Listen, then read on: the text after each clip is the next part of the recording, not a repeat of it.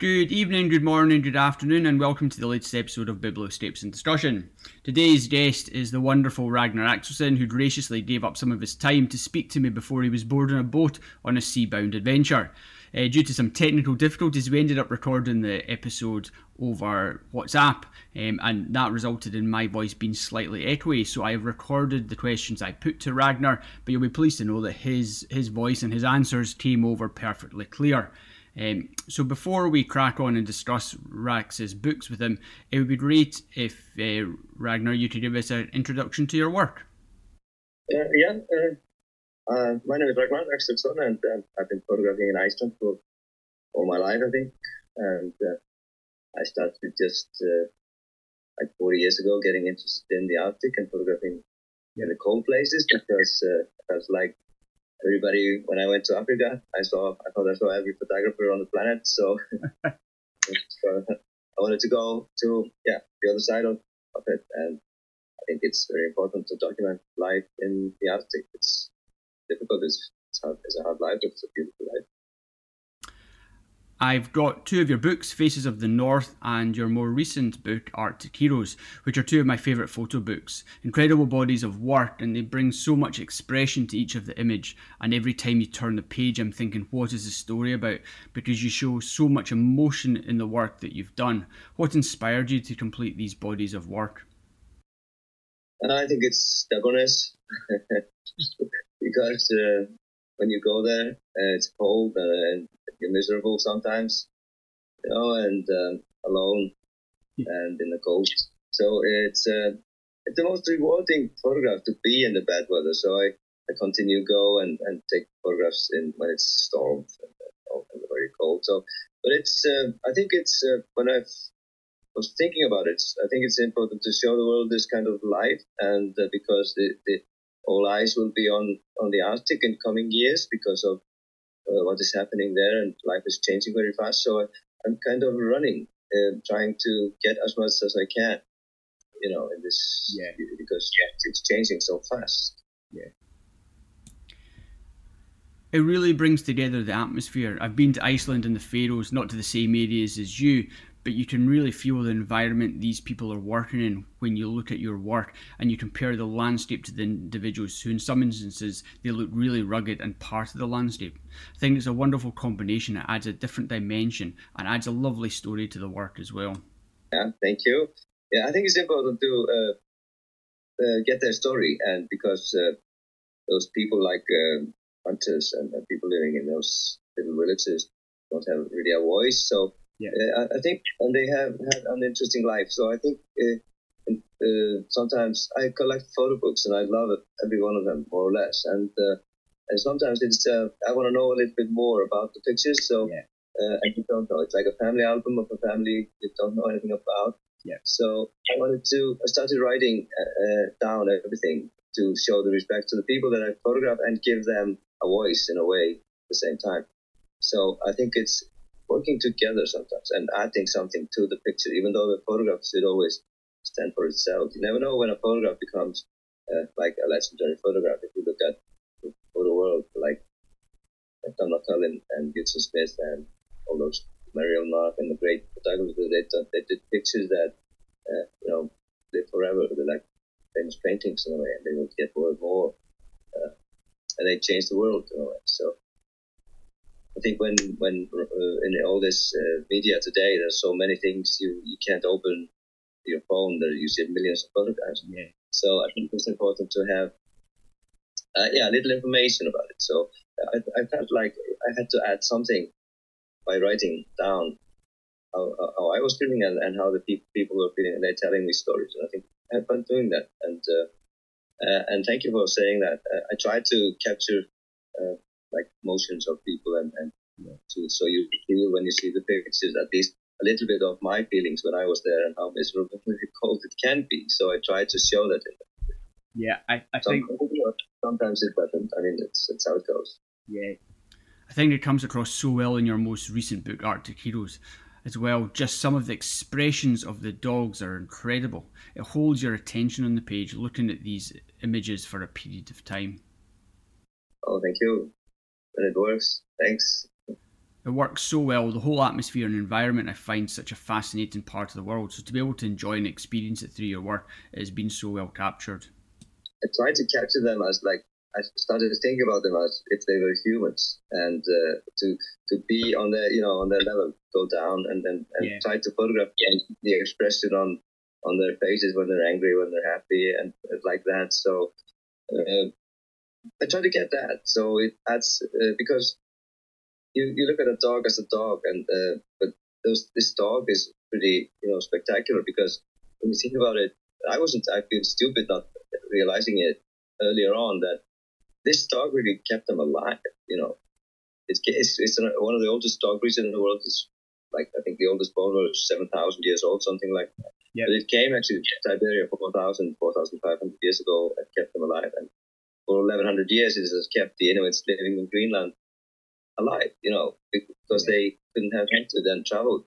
So it's a remarkable thing, and I wanted to give it a little voice. And also the hunters, of course, and the people are very strong people. So, yeah, I wanted to.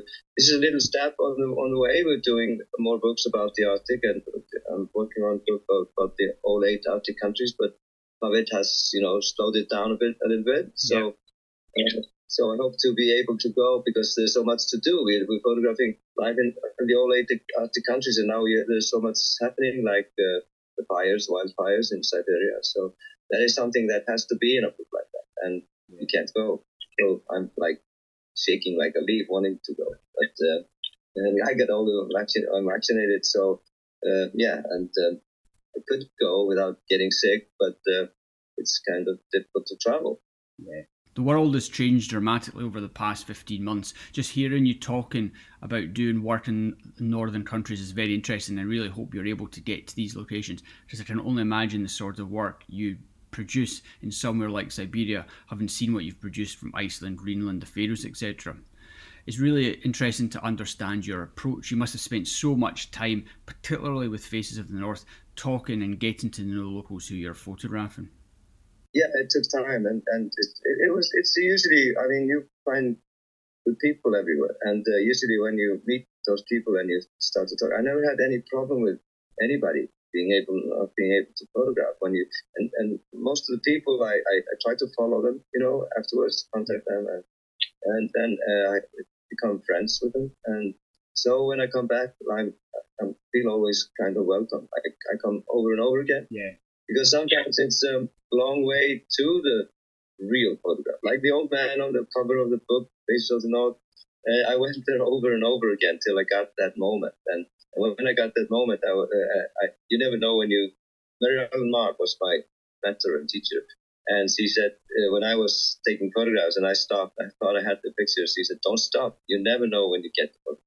So I followed her advice and have done so.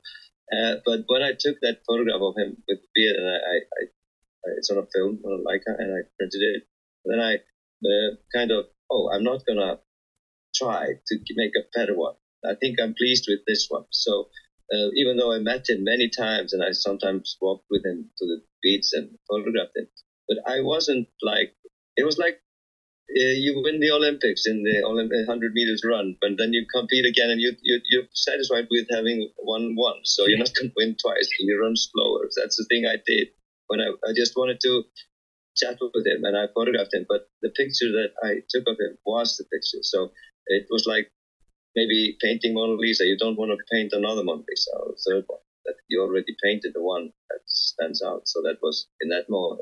This picture was. But usually I never feel like I got the picture, so I'd always try to go over and over again. So. Yes, I think, as you say, you get different reactions every time you go and visit someone, and you will have a different experience and will come away with different photography. I want to see something new. Yeah, absolutely. Every trip is a different experience and produces a different outcome. You get to know people, and this really tells us some of the work is wonderful to see as it holds and captivates you as you look through the book. For me, it is also bringing the beautiful landscapes of the countries you have been visiting to the people who are living, working and surviving in some of these incredible environments. Yeah, I think it's important to put the environment and people in their environment. There are so many great landscape photographers. I am not one of them, but I feel like photographing the people in the landscape. And because I say to my friends that they're great landscape photographers, the mountains, they will be there for 5,000 years, but it will be different kind of people. So it's good to have the people in. So it will be historical moments maybe that will live forever. But everybody can't be a mountain, a photograph of a mountain, but it's a good and relaxing thing to do. And I love those works. And it's really... There's great enjoyment, as you say, looking through photo books, taking inspiration and enjoying a whole range of work. A book which draws you in, holds your attention, such as your Arctic Heroes book.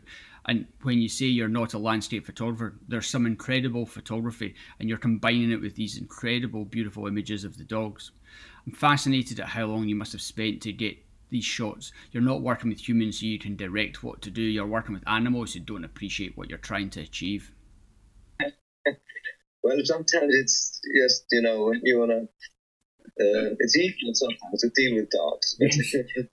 But it also it's fun, actually, to do it because you can't control anything. So just the moments, they happen as they happen. So you can't, say, do this, do that. It's which I have to do anyway. But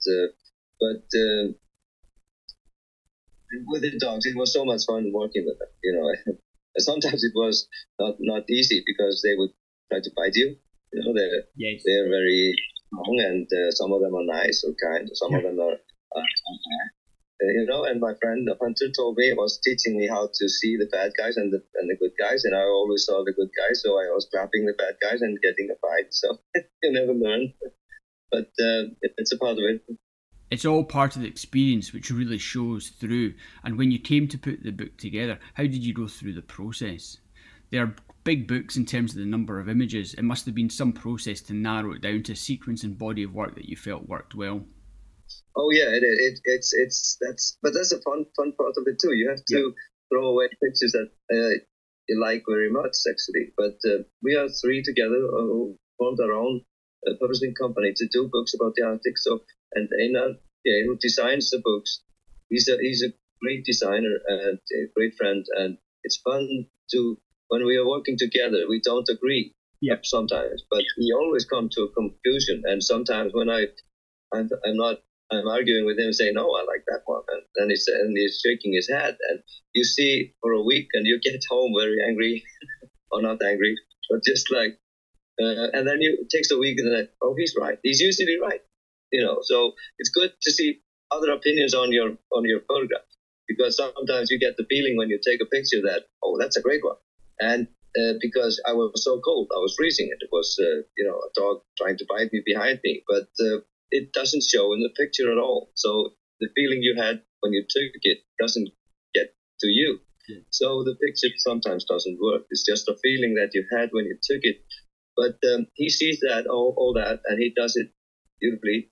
And I think you could never make a book without regrets about something. You always could say we could have done it better. Even in music, like the Beatles, they thought they could have done everything better. I think it's a good way to think, because it always keeps you on the toes to try to get better photographs and do a better book next time. So it's always like the limit is what you did last time, and try to make it better. Yeah.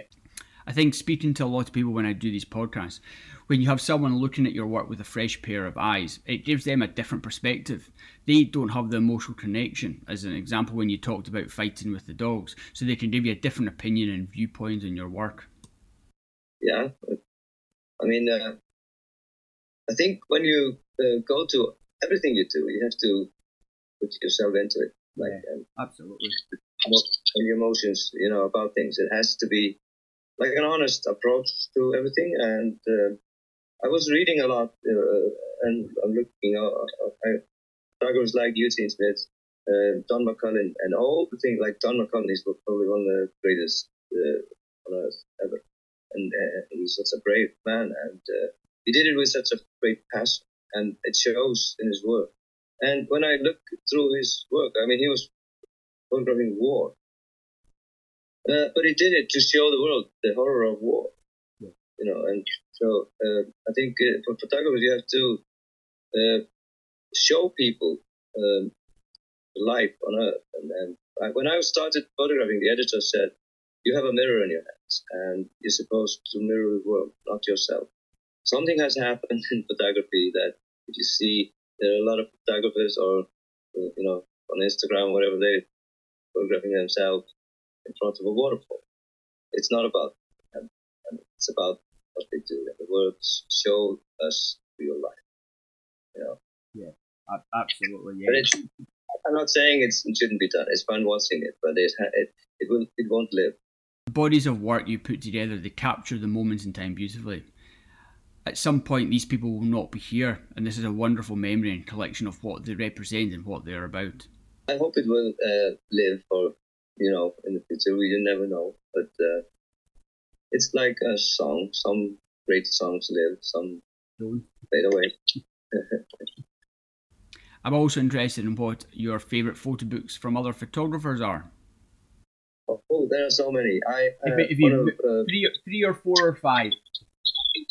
Books. I would say Don McCullin, Eugene Smith, W. Eugene Smith, Jan Mark, and Henry Cartier-Bresson and Ernst Haas. Ernst Haas was my first, and I would also mention James Naquay and his books are great.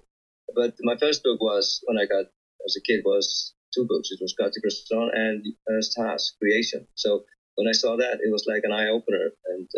And usually I was watching old Life magazine. So that's where I first got really, really, really interested in. When I opened it up and saw, I don't know who it was, because I lost the magazine, but it was, wow, it's something. So that was, I would mention those people, and all like Marielle was a friend of mine, and the passion and the drive she had till the end was enormous. It's so great, and all those people, I admire them very much, and how they have, continue. Doing great work. And in terms of your work going forward, you talked about doing larger projects of all over the Arctic regions. Is that something that really interests you? Yeah, I think it's like when I was very much like photographing on Greenland in the beginning, because that was something spectacular to see. It was like going sometimes back 100 years in time, in time machine, and they were wearing those skin clothes. And this was, I read all the stories about the explorers, Wally Herbert and those great guys who did that. And so when you wanted to go there and see it for yourself and feel it and take that photo. But then it was getting larger because of all the talking about the Arctic. So all the Arctic countries around the Arctic Circle, that I think it's a good, like a journey. I mean, it's like a journey through all those Arctic countries, seeing life everywhere and landscape, animals, people, So I hope it will be a very difficult thing to do, but it will be fun to do, because it's like, it's some places you go to it's like falling into a diamond mine, because everything becomes a photograph in there, and the others are like more like usual, so it's not probably not as interesting sometimes. But I have to try to make everything interesting. So I think it would be, it could be my last book, maybe, I don't know, but I want to finish it, because I played football and I hate to lose, but sometimes you lose, but to fight to the end, that's the same with this. Yeah, no one likes to lose at football, regardless. No. Well, you're from Scotland, so we played against Scotland once when I played, and they were tough. I can tell you were tough. Well, all I can tell is in Scotland we're used to losing. No, they're good. No, we're not that good. We're not that good. We've never done well. But no, I'm not going to hold you back any longer, Rax. I know you've got a boat to go and catch shortly. So I would just like to say thank you very much for taking your time this morning to speak to me. Thank you. I'm sorry for yesterday, and nice talking to you. Oh yeah, pleasure talking to you. Thank you very much. Sir.